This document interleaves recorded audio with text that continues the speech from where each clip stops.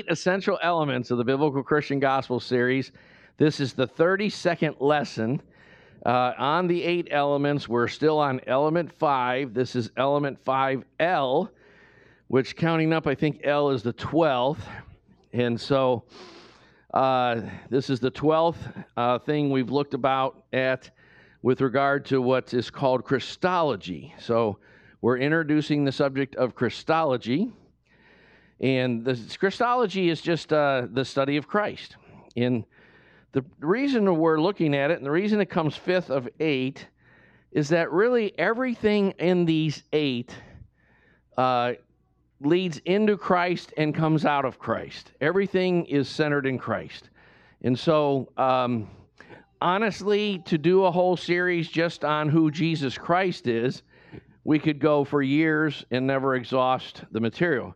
In fact, that's what John says in his gospel in John 5:21. If everything that Jesus did, not just everything he is, I mean, that would be a part of, Christology starts with everything he is, was, and always will be. But John is saying if we just talked about everything he did in his earthly ministry, not even the world could contain all the books.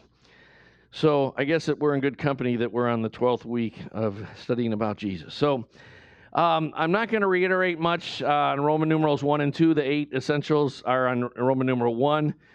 Roman numeral 2, the first 4 elements. We basically said that part of what we're going to be talking a little bit more today about a thing that people are calling reductionist Christianity that began shortly after the Civil War with the rise of the evangelical fundamentalist debate, and has continued to be reduced for probably 150 straight years now.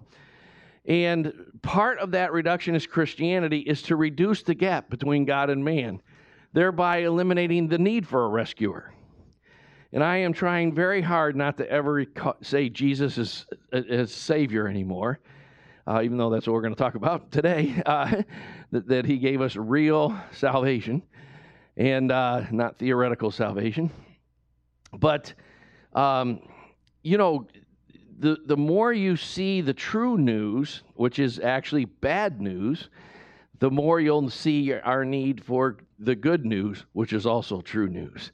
And the whole trend of both the things in the secular world and its philosophies and sociologies and psychologies, and the whole trend in the church has been to reduce that gap in for 150 years. And when God starts helping you see the depth of our depravity, the strength of what the world system is, and see it more completely, the reality of Satan and his demons, then you will know that you can't just try a little harder, get a little churching up, go to a therapist, read some self-help books, which are probably the number 1 or 2, I think number 2 type of selling book in Christian bookstores.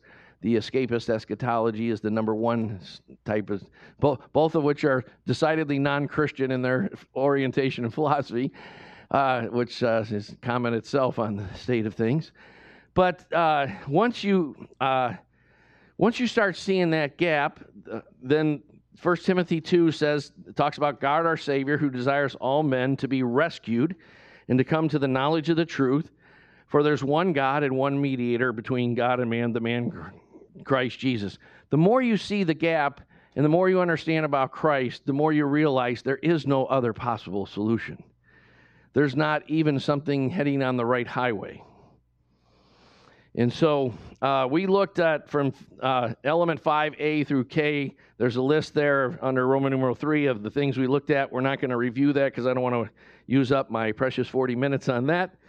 So you can get the podcast or CDs if you can. We still do CDs if people request them. Most people listen to the podcast, and thankfully, both John's and my podcast are getting listened to by larger audiences. So that's encouraging. So today we're going to actually look at, continue the theme we've been talking about called the ministry of Jesus. And I think we've been on that part of Christology for 1, 2, 3, or 4. This is probably the 4th week on that, I think. So we're going to look at what Jesus' ministry was. We looked at how he came making announcements or proclamations. We looked at how his model for making disciples. In the second week on Christology, or on the ministry of Jesus, that is, and within Christology, and then we looked at how he built his covenantal family or his church. So today we're going to look at another aspect of the ministry of Jesus, and I'm just to get some alliteration going, I called it Miraculous Emancipation Made Manifest. Just throw in some M. But you could call it Real Rescue from Real Enemies. It's probably actually less precise than the more alliteration title. But today, in a lot of ways, we have reduced things to somewhat of a theoretical salvation. I have embraced the right ideas. I pray the right formula sinner's prayer, and there may not be much going on in my life that demonstrates a new birth, that demonstrates life in Christ coming forth, that demonstrates a conversion or whatever, but I've punched this ticket to heaven, and by golly, I'm going to hang on. And in some cases, I might even go sit in a church pew and get entertained by the professional entertainment weekly or something like that. And unfortunately, there's just a whole lot of that today.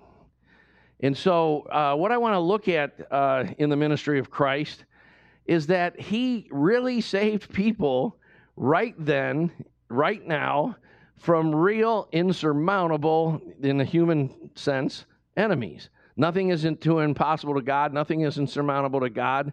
But everything that he's rescuing you from is insurmountable to you and me. So, so as we look at at what we call the reductionist gospel, I want to start with just two things. A lot of what people think of salvation is that Jesus came to preach forgiveness, and that Christians preach forgiveness, and the book of Acts preaches forgiveness, and it's all just about forgiveness. Now, forgiveness is really important, as we're going to see. But that would be like, I'll pick on John Gray since he knows I love him. That would be like saying John Gray is a professional nurse. That's true, isn't it? However, that Leah might want you to throw in that he's an excellent husband. Daniel, as he gets a little older, might say he's my dad. I would want to say he's one of my best friends. You might want to say this memory of John and that memory. Certainly his mom would want to weigh in on some ideas about who John is. And therefore, eventually, we might even get a more complete picture. That is so huge. And so I'm not saying the gospel is not forgiveness, but that's like saying that the tip of the iceberg is the iceberg. What was that famous movie about 15 years ago with the big ship, the Titanic? The Titanic learned that there's more to the iceberg than the tip. Many people have learned that lesson. So the other thing that we have changed the gospel to being is not salvation from yourself, from sin, from the world, from into. You know, frankly, there's still some that hold salvation from this and that. But it's much more than salvation from hell. We've made it about heaven and hell, which is actually, again, a tip of the iceberg issue. It's not a foundational issue. It's a natural outworking of a trajectory toward God when you're recreated in Christ Jesus, when you're reconciled, when you're brought back into relationship. If, as you're matured and perfected and completed in Christ, heaven will be an inevitable outcome. And for those who are not going through that process, there is a hell, and it's become very popular to deny hell and so forth. It always has been. There's always been groups that have done that and so forth. Now there's a little modern twist to it, but it's the same old thing with a little bit different wrapping paper. And but it's not all about that. In fact, I would not even argue that's foundational, more consequential. And so, you know, hell is real. Jesus spoke more about hell than any other individual in the Bible. He uses the word 11 times, and he uses other words like the wrath of God and so forth in other ways of saying the same. That's important, but we need to go beyond this if we're going to take a step toward restoring holistic salvation in understanding what Jesus' ministry was. Now, before I lose the train of the thought of being saved from all these things, John and I had an excellent discussion on this. You know, we weren't talking about this particular word, but this bigger concept. The word repentance, we have a teaching that has 8 statements about what repentance is.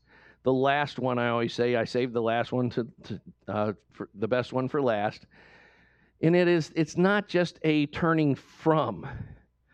Salvation, the ministry of Jesus, reconciliation, redemption, is to be restored not just into all that you were created to be, but all you're being recreated to be. It's more than just restoring the Garden of Eden.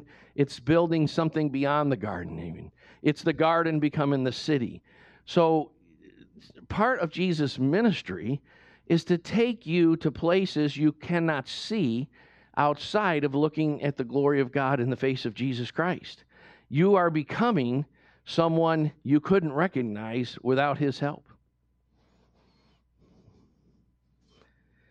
And so it's more about, it's equally about what you're being saved or delivered or taken into as much as what you're coming from.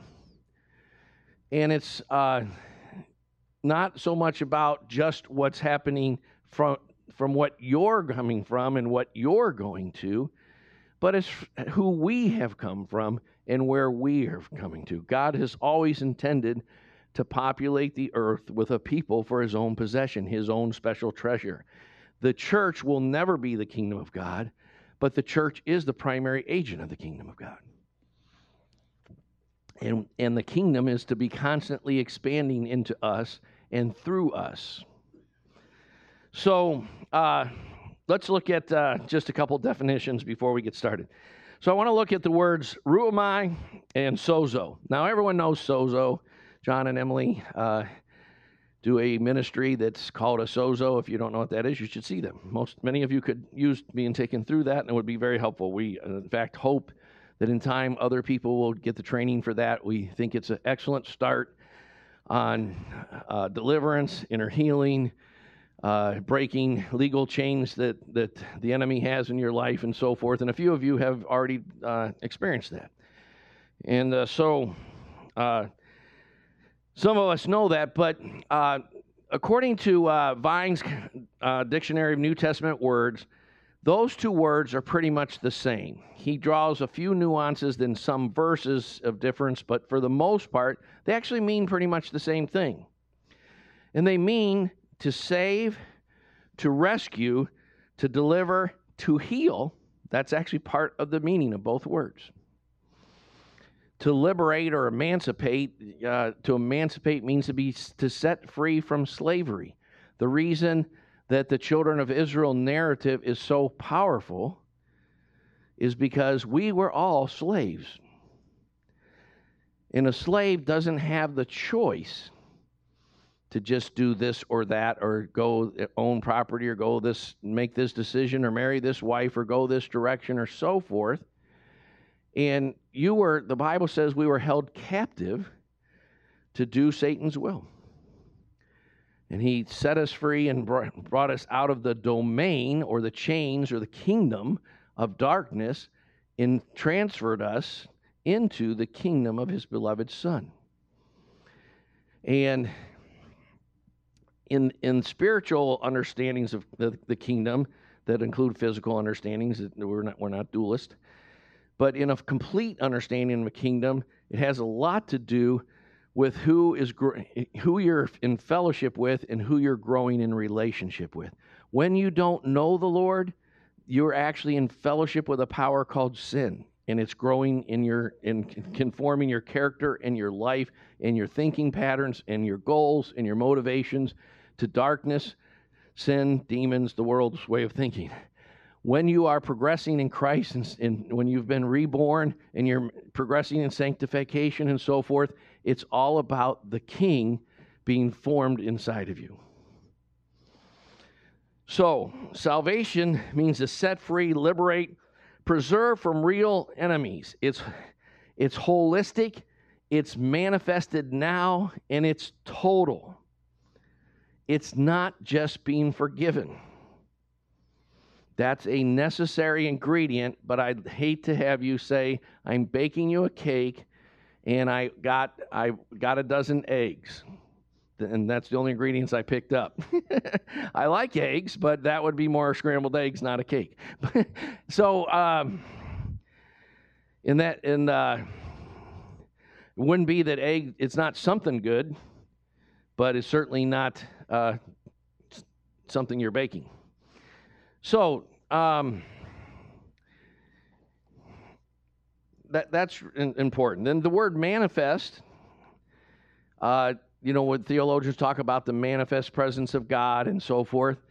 And John starts his gospel in the 14th verse by saying, and the word of God was manifested, became flesh, and tabernacled among us, and we beheld his glory. We could see it in the physical realm. Glory is the only begotten of the Father. In 1 John, the whole point of the first chapter is he writes this so that we may have fellowship, and indeed their fellowship is with the Father and with his Son, Jesus Christ. And all of our fellowship is to be in the Father and in his Son, Jesus Christ, by the Holy Spirit.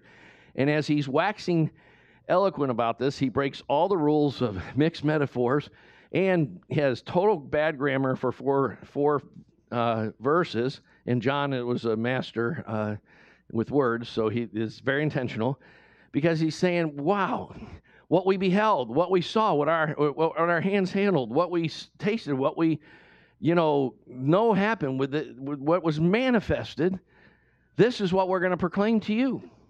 And we're doing this so your joy may be complete. And we're doing this so you might have fellowship with us and with the Father and with his Son, Jesus Christ. And he gets all excited and says it 3 or 4 different ways that all kind of scrambled eggs together. Guess we got a scrambled eggs thing going on. Don't go back to the French Revolution. You can't make an omelet unless you break a few eggs. Robespierre. So he's saving us. We teach a lot in this church on when we did essential element number 2, man. We looked at man's 3 insurmountable enemies. And I've already commented on that, but pray to God that God would help you see the depth and power of the enemies. What? Am I preaching negativity? Am I preaching not health and prosperity or something? The more you see the depth, reality, and power of the enemies, the more you'll see the glory of God in the face of Jesus Christ. Romans 5:20 says, where sin abounds or is made greater, that grace abounds all the more. Grace triumphs. Grace triumphs every one of the 3 insurmountable enemies. And it's very much like, tell a story that probably Larry won't remember, but Larry and his family, I don't know if they still have it, but had an A-frame cabin down in Lake Norris, Tennessee. Your brothers or somebody still have it, but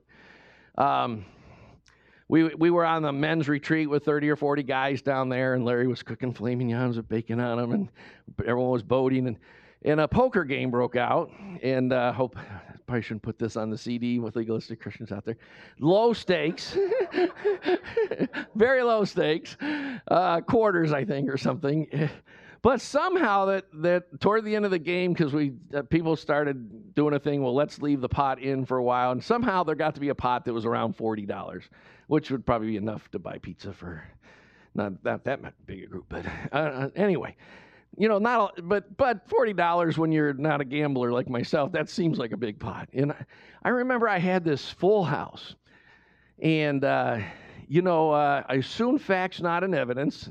Lawyer would have objected. And, it all went around and it got down to me and this brother named Jerry Robinson.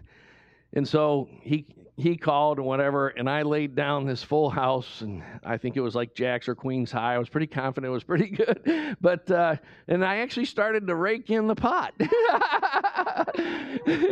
And with like 20 or 30 guys standing around, he let me go about halfway pulling the pile in before he laid down a higher full house. And that's really the essence of grace. Just trumps everything.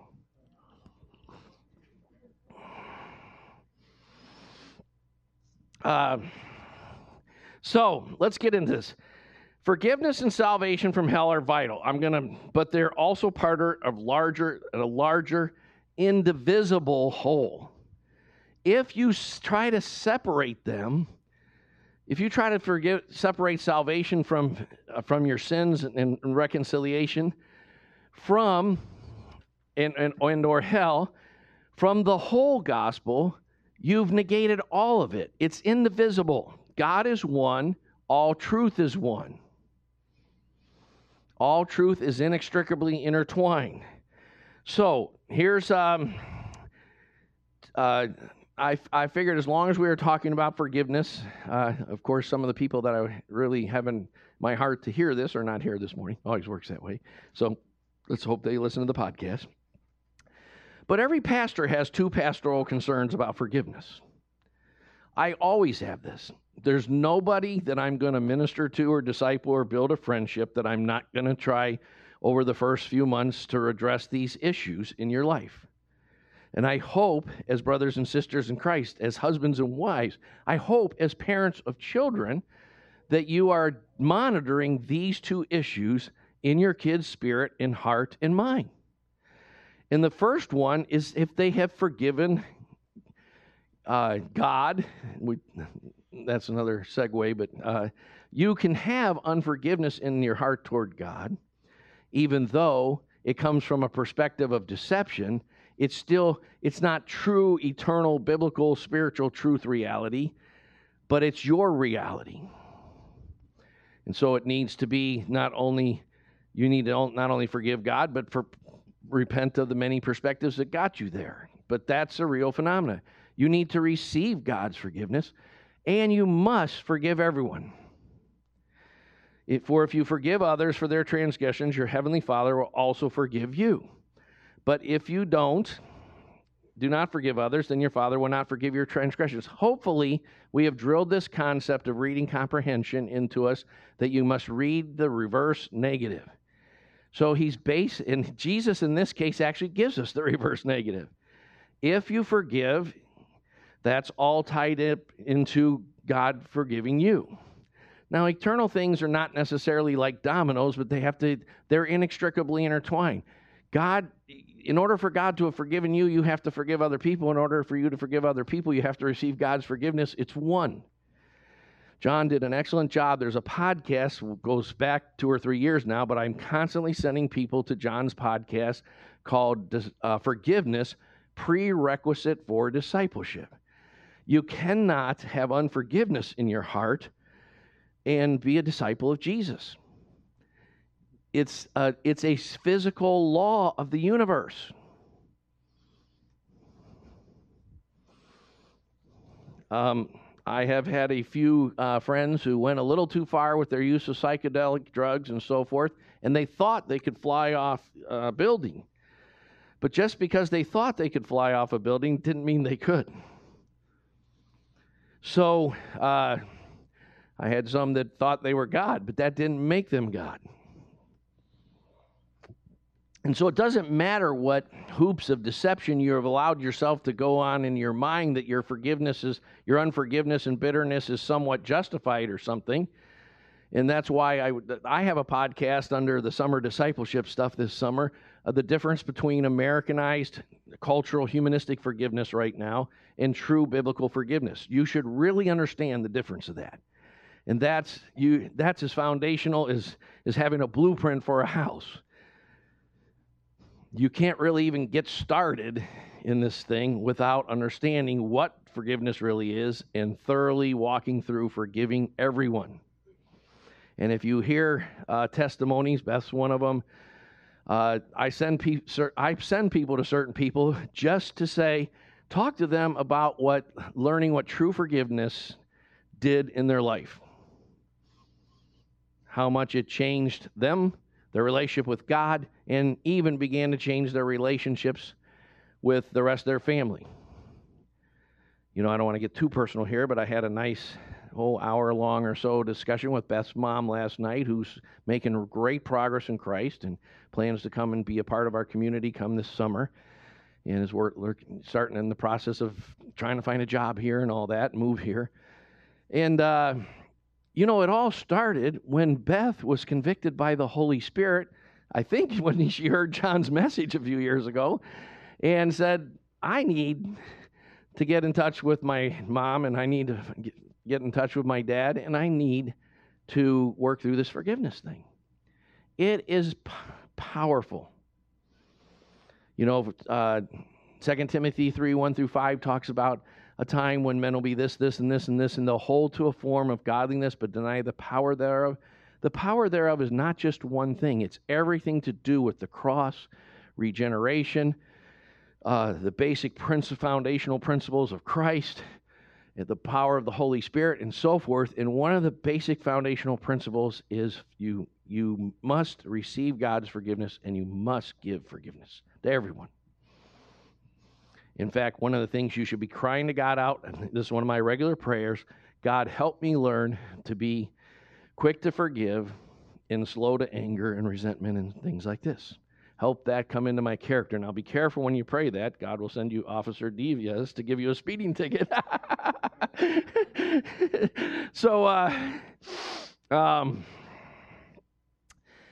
Remember when you pray for certain things. I remember when I was a young Christian, I was going through tough times, and I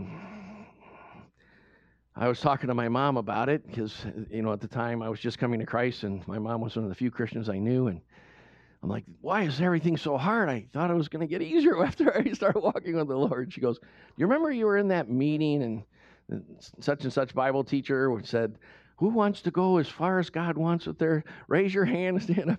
So, you remember you stood up and raised your hand and all that? And she said, that's why everything's so hard. And I'm like, man, I'll never do that again. A lot of us are good friends with Wayne McNamara, and in our early years, he would pray, Lord, give me more trials. And I would say, no, don't pray that. I never pray that. I pray, give me the grace to recognize the trials and to be thankful in them and to embrace the character you're trying to build, but don't give me more trials. All right, so forgiveness is an important thing. In Matthew 18, that whole parable, which we can't really go into, it ends with his Lord moved with anger, handed him over to the torturers until they should repay all that was owed. Now notice when you read the whole parable, the theme of prison and debt going back and forth throughout the whole parable, because you cannot repay all that's owed. The first guy owed so much money that a laborer cannot make enough money to pay the daily interest on that. So the point Jesus is trying to say is what God is forgiving us from is something that you not only couldn't make an inch of progress from, we were constantly, inevitably having it get worse. We couldn't even keep up with the interest. And really, a lot of people come to Christ when the bondage of sin, the addiction, whatever the consequences become so bad that finally we humble ourselves before God and want the help of Christ, hopefully the help of His Word, His Spirit, and His church. Blessed are the poor in spirit, for theirs is the kingdom of God. The most loving thing God ever does to us is allows our whole life to start crashing on the rocks of reality. So we go, oh my God, I've got some problems. and that's a good thing. That's when you took your first step into a larger world, Luke. So, so forgiveness is a huge issue. And with that, I don't want to give a whole teaching on this. I really got to move on. But, I'm always talking to us about the difference between conviction and condemnation. Condemnation is always vague. Conviction is about 1, 2, or 3 specific steps you should be taking. Condemnation is about your whole life. And I was actually talking to someone this week whose sister called them to be reconciled, and the sister started with, "I'm sorry, I'm such a loser, and that you had to be my sister." And wisely, this Christian person responded like, "No, we're not going there. You need to be sorry for specific things you did and actions and attitudes, not just some vague thing about who you are." I always know people aren't understanding the gospel when they talk about all sorts of specific sinful behaviors and go, "Well, that's who I am or how I am or what that means you're not beginning to see spiritual things yet. You're not beginning to see reality. So make sure you get deeply rooted in the gospel, and one of the aspects of that is to understand the difference between true forgiveness and reconciliation and true conviction of sin. Because condemnation, you can't overcome guilt that's just rooted in general sense of shame, guilt, etc. You have to be forgiven of specific things. You have to forgive specific people. You have to be challenged in a specific, constructive, positive ways to turn, to repent, and bring forth fruit in keeping with your repentance and become a new person. That's important. Moving on, the second issue people make it about is hell. At the top of page 2, there's a couple other verses about well, let's see. I think actually by then we're starting again. I'm sorry, I forgot. I moved some things up late last night. So actually, note 2 is toward the bottom of page 1. Sorry. So rescue from hell, or the Bible talks a lot about the wrath to come. Jesus mentioned wrath once, hell 11 times. Paul mentions wrath a lot more than Jesus, but they're really tied up together. He who believes in the Son has eternal life, but he who does not obey the Son will not see life, but the wrath of God abides in him. 3 words you should understand there. Wrath is God's specific anger and punishment and chastisement. It involves that. I know that's not popular. I know there's a whole Eastern Orthodox movement right now that's all about denying that exists. But the problem is that Paul starts his gospel, the very first line in his gospel presentation in Romans 1:18, after he summarizes what he's about to say in verses 16 and 17, he says, in verse 16 and 17, he says, "I'm not ashamed of the gospel, for it's the power of God unto salvation to everyone who trusts, clings to, follows, relies on, believes in Jesus. To the Jew first, also the Greek." Then he starts into what it is. "For the wrath of God is revealed from heaven against all unrighteousness of men." The whole gospel starts with wrath. It starts with the bad news. And if you deny the bad news, no one's going to want the good news, because why would you? So that's huge. So notice that word wrath. The other thing is, notice that the word obey the Son means the same as believe. That's why I never even say believe anymore. Wayne Grudem even argues in his chapter on conversion to drop the word because we've gutted it of meaning. So I use trust in, cling to, rely on, follow, become a disciple of, obey. Paul starts Romans 1:5 and ends at Romans 15 as he's getting ready before his final salutations by saying that he was given the commission to bring about the obedience of faith. True faith has results. True faith is relational, and it comes out of not hoping or taking a leap. It comes out of knowing, Hebrews 11:1, because God has revealed himself in the Scripture, in the person and face of Jesus Christ, by his Holy Spirit, in such a way that you've been overcome by the revelation and you're not disobedient to it. That's why Paul was able to say, "King Agrippa, I wasn't disobedient to the heavenly vision, because how could I be? It's all consuming. The fire's all through the bush, yet the bush isn't burned." So that's important. Romans 5:9, much more than having been justified by his blood, we shall be saved from the wrath of God through him. Moving over, Ephesians 5:6, let no one deceive you with empty words, for because of these things the wrath of God comes upon the sons of disobedience, and so forth. 1 Thessalonians 1:9 and 10 uses the word rescues us from the wrath to come. Now, let me just suggest to you that God's wrath includes hell and more besides. Because God is eternal, and it also has to do with a condemnation of death working throughout your whole being and character that's is in the here and now. You're not going to hell is just the trajectory of a life lived, lost. And whoever is not obeying the Son, whoever doesn't believe in the Son, even today, the wrath of God abides on them. Fallen men are hopelessly under judgment.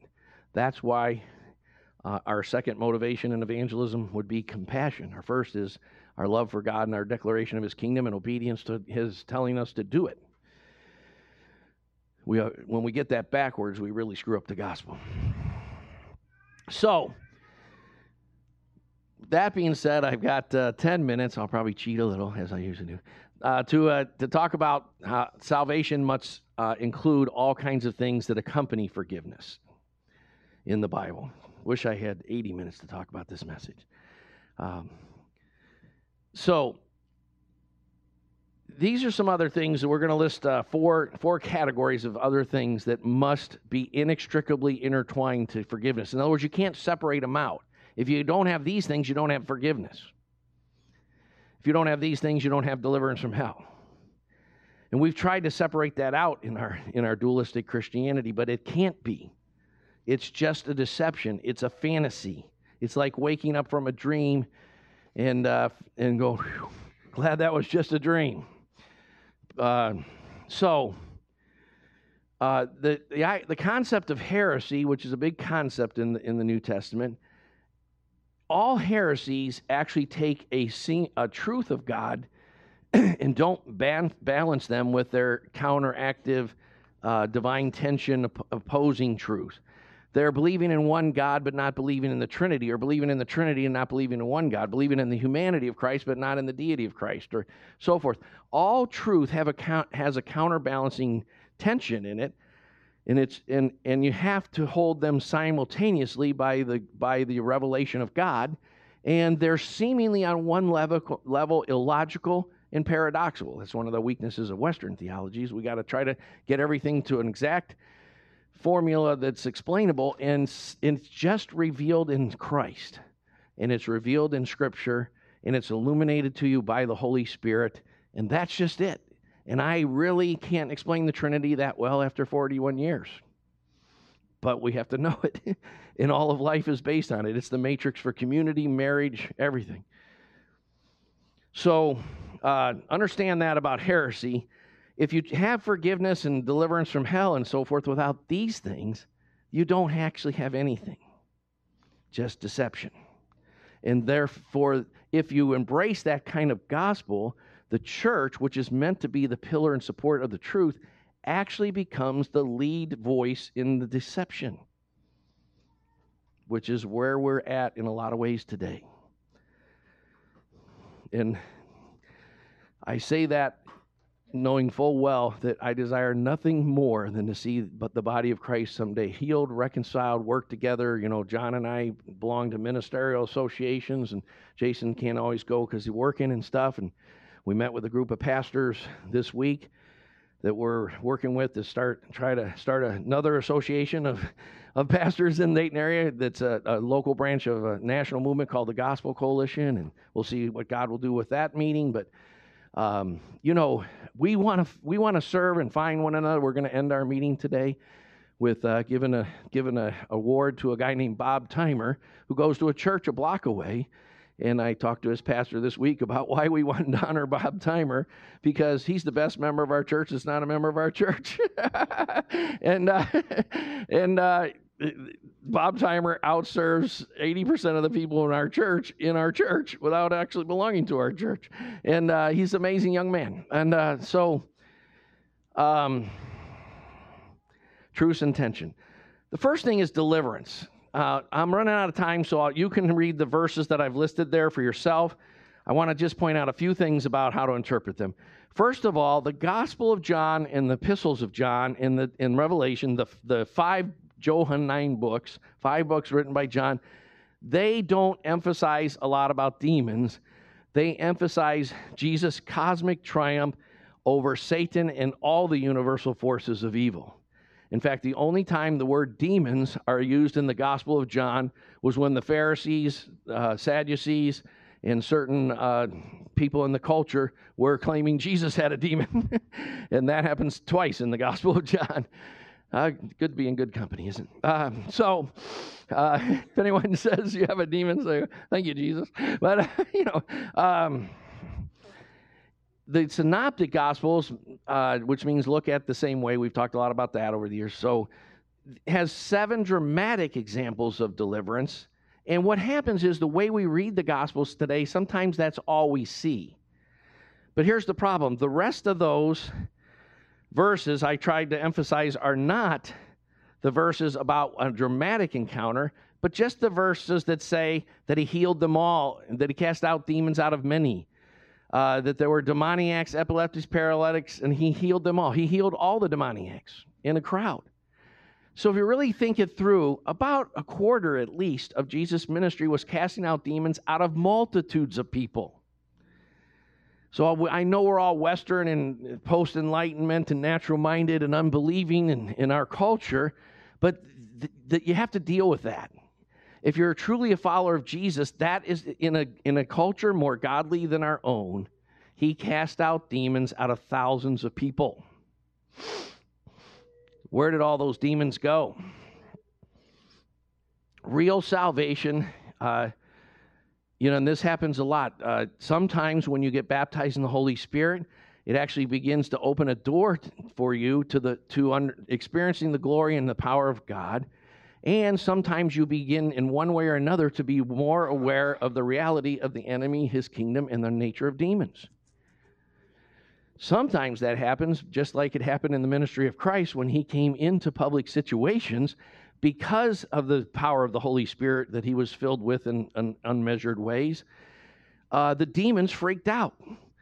Demons are like bats in a cave. Satan's strategy is to be so dormant that you underestimate the power of God, the person, ministry, and reality of the Holy Spirit, the reality of demons and spiritual warfare. He wants you not thinking any of that's that important. And when you start to encounter it, and he can't hide there anymore, then he quickly moves to the opposite strategy and goes, boo! I'm bigger than you think, and I'm so bad. And then you at first might be like, oh my God. But then you start to read the Bible, and you start to seek the Lord and the Holy Spirit, and you start to realize, you're not so bad. Like in Rocky, you ain't so bad. You ain't so bad. And then you beat the crap out of him. That's you need the demons, and they're a gift of God because you need to beat the crap out of them. Yeah, and that's part of your sanctification, part of your deliverance, part of salvation. Healing. Just look at all the verses above about deliverance. Jesus healed. We see dramatic examples in the Bible, but Jesus healed thousands of people, even of their colds.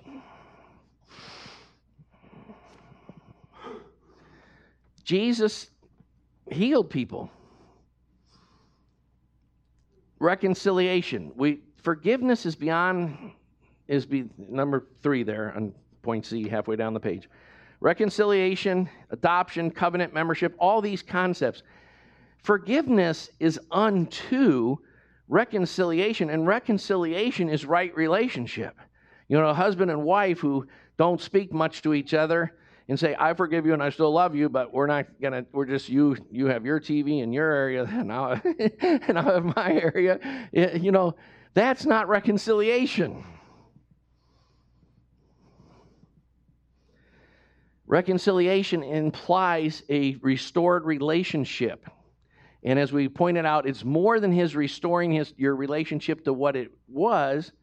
but it's being restored to everything that it's eternally intended to be.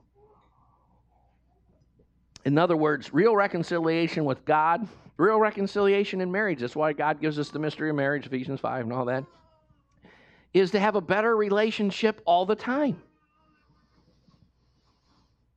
If you're really experiencing God's salvation, your marriage will be getting better. So everything will be getting better in terms of relationships. Adoption. Yeah, we were illegitimate children. We were lost. We were not part of the Commonwealth of Israel. But we've been rescued into the Commonwealth of Israel. That's why you can't be an attender at a church. You know, I get very uneasy with people who don't express commitments by missing a lot, not tithing or giving, not letting anyone know when you're going to be missing and why, or not having any sense of belonging or ownership. You know, you can, like when a bunch of guys show up to rake leaves every Saturday or whatever, they're saying, I'm an owner here. You know, part of, sometimes I'll be trying to encourage some people that you need to partake of a little bit more than the Lord's Day. That's maybe the minimum step into the family of God. But the reason why you need a little bit more involvement is because you're a member. And you can't be, like a member of the Trimbach family and just send a Christmas card every year. You have to come to dinner and help mow the lawn and and have your dad run you over when you're playing one-on-one in the court. Oh, I think it's turned around nowadays. We're getting old. The membership has its responsibilities, privileges.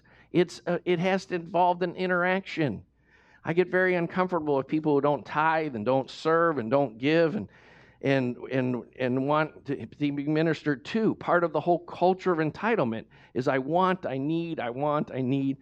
Mistake instead of, anyway, mistake versus misgive. Word pictures, the people of God are listed there. I did that because we did about 4 weeks on that at the Tuesday night Bible study, and I really keep wanting to drill in our heads. We don't have the wherewithal right now to have midweek meetings and so forth. We have the Friday night worship. If you need to experience more of the flow of God's Spirit and the glory of God, you ought to go there. It's a fantastic meeting. And, I'm just worried about this, everyone says you can't break the 20-80 continuum or the 30-70, they call it sometimes, where 20 or 30% of the people in the church are really walking with God and really making progress in their spiritual life and really involved and really giving and really serving, and 70 or 80% are not. And it really gets down, like I can tell by who's here at 9:30 versus who's here at 10:30, really. And that becomes a concern, not just for you, but for us. It's us you're robbing. We're all in this together. So, lastly, there's all kinds of other things that accompany God in salvation. So, since I'm out of time, you can read each of those verses and look for the underlying words. You'll see that the knowledge of salvation, healing and forgiveness are inextricably intertwined. The knowledge of salvation and forgiveness is intertwined. Love and forgiveness is intertwined. Repentance and forgiveness is intertwined. Being freed from all things that you could not be freed from the law of Moses. I wish I had time to teach on that in our today's antinomian culture. Having real sight, seeing, being freed from the dominion of Satan. All of that has to be going on if there's actually forgiveness of sins that went on. Next week, we'll continue on the ministry of Jesus, and we'll continue on with the idea that his ministry continues after his resurrection and his ascension and his glorification, and it will continue until he's summed up all things in Christ. He is marching on, much like the U.S. military did after D-Day. And I say this analogy all the time, but the war was over after D-Day. And in fact, they had meetings about where they would make Germany surrender and at what time. And Stalin talked Roosevelt, who Roosevelt thought Stalin was the most wonderful thing since sliced bread and just about worshipped him. And he bought into Stalin's idea that they should meet in Berlin because it was only fair to let the Soviets, who bore so much loss and death and so forth, have, join in the victory in the headquarters of Hitler, when Churchill kept screaming and saying, hey, remember me? Let's cut him off at the Ukraine so he won't take over Eastern Europe. And Roosevelt didn't think Churchill had any, well, the rest is history. See ya.